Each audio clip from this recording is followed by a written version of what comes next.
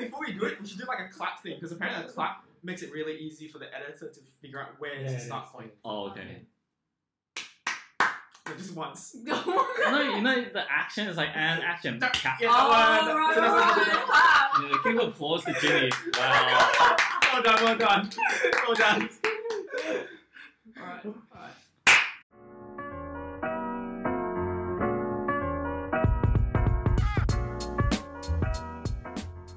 Welcome back to the Four Bananas podcast, where we look at topics that affect our everyday lives.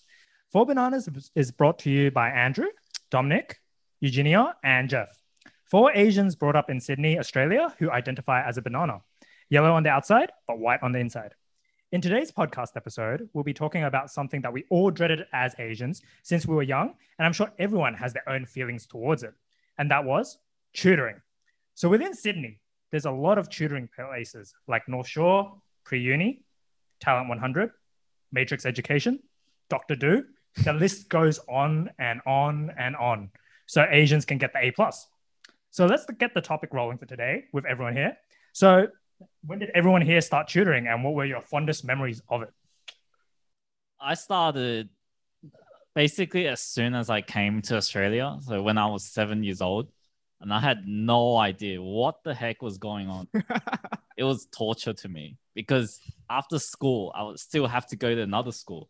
And I never understood the concept of tutoring because at that time, I'm just a dumb kid, right? So just going there, I was like, okay, why am I sitting here again? Stealer.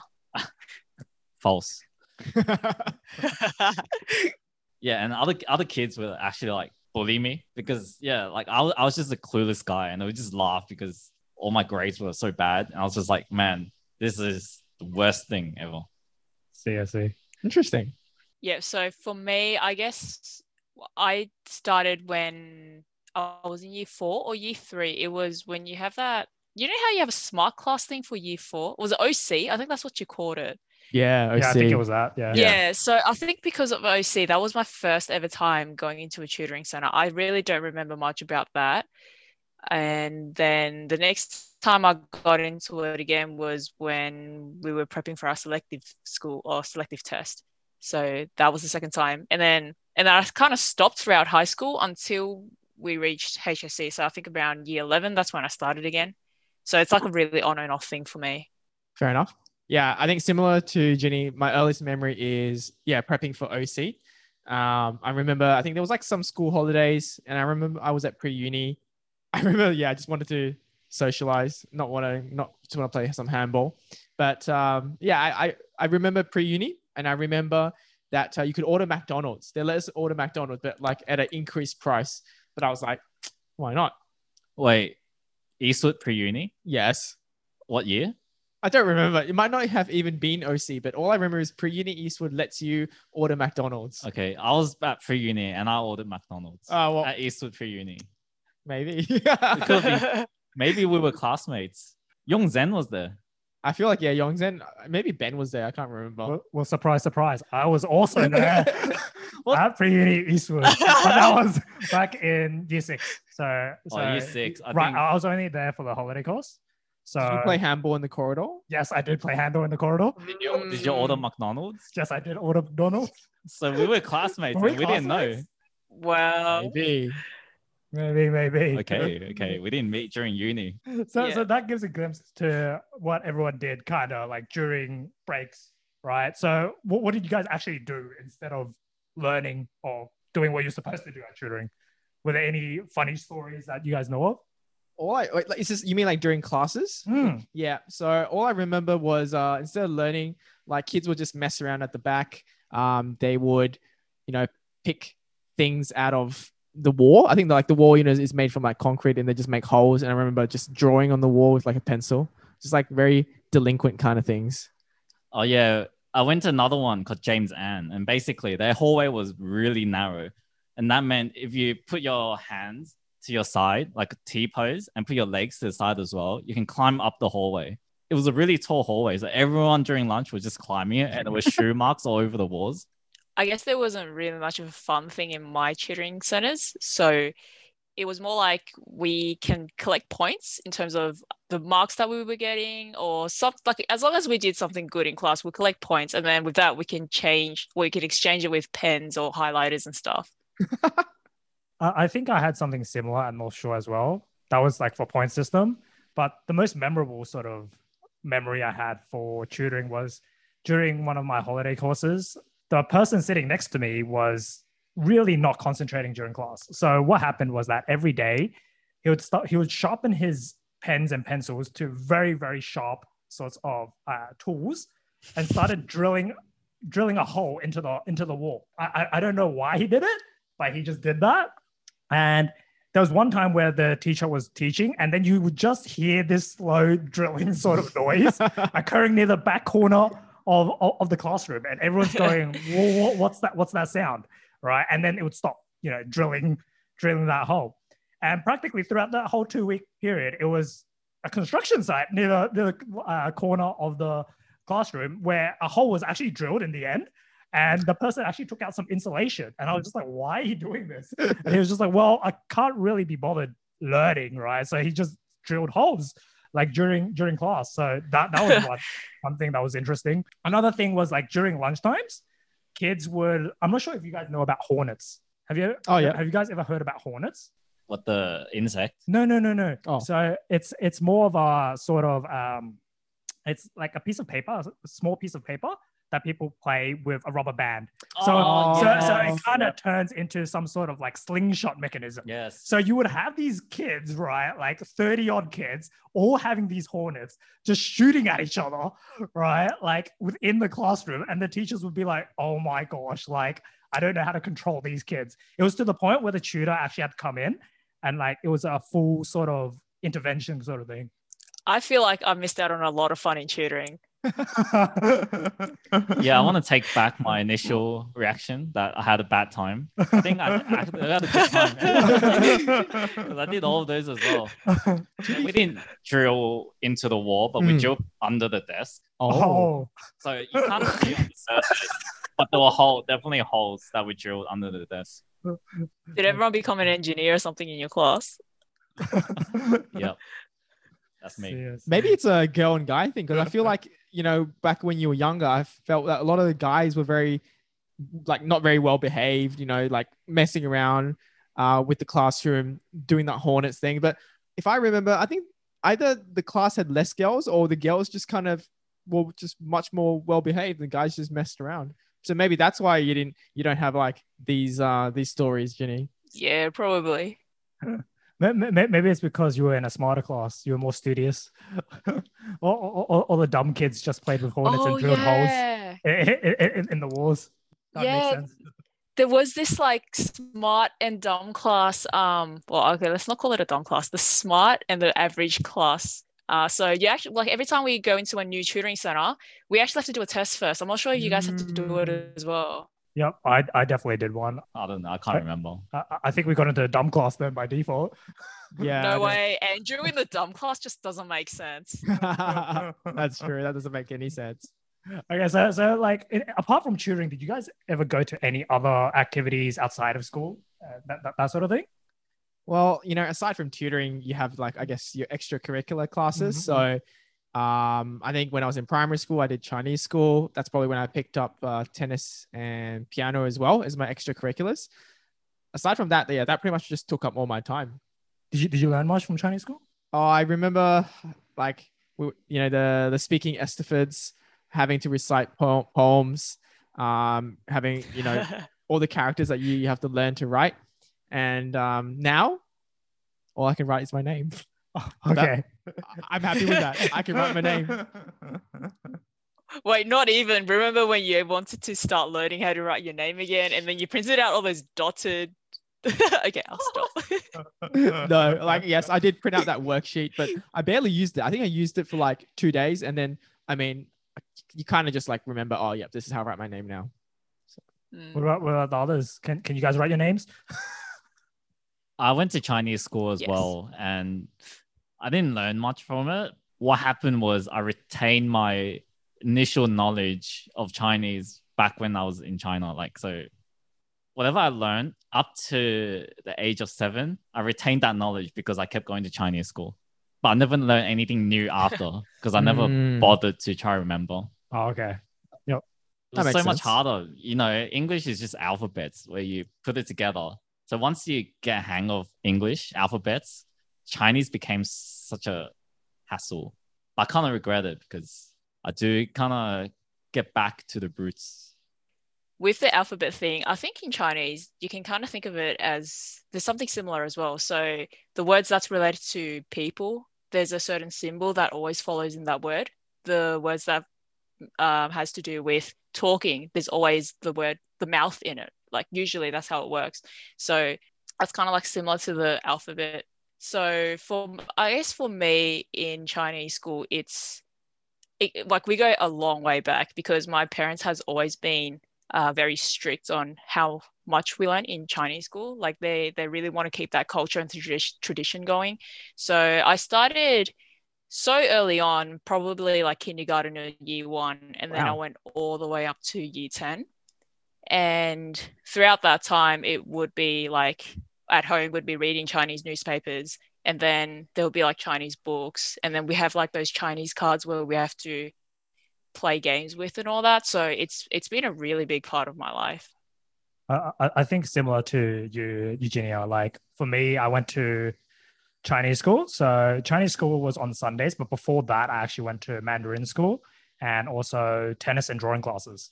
So those were the extracurriculars on Saturdays. And then on Sundays, I would go to Chinese school where I learned Cantonese. So, I mean, I loved tennis. Tennis was great. I learned a lot there. Mandarin school, I don't remember anything from Mandarin school. I remember I was entered into trivia and there was full speaking Mandarin. I did not know any Mandarin. You got to understand this, right? So I was in front of at least 70 to 80 students. And I was the one student on that quiz that answered every question wrong. Yeah, so I actually have a very similar experience to you. So after year 7, I changed to a Mandarin school. And before we got in, we actually had to do a test to see how well our Chinese is because there's a beginners, intermediate, and advanced class. But because I've been learning Chinese for such a long time, I was able to answer the test. It was like literally a walk in the park. And then I got into the most advanced class. But the moment I walked in, I realized everyone there was actually from China. So they would be educated probably up to year 7 and they'd come over and then they'll still continue Chinese school. I was the only one who couldn't speak Mandarin at all. And it was really bad. Like I literally chucked a massive fit the moment I got home and said, I don't want to do this ever again. But, I continued to year 10.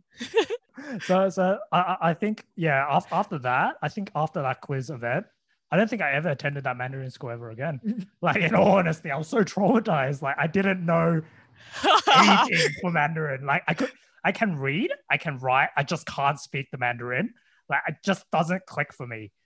So now that we know everyone's overall transition, how do you find it when you transitioned away from, high school education to university, where there was no more tutoring?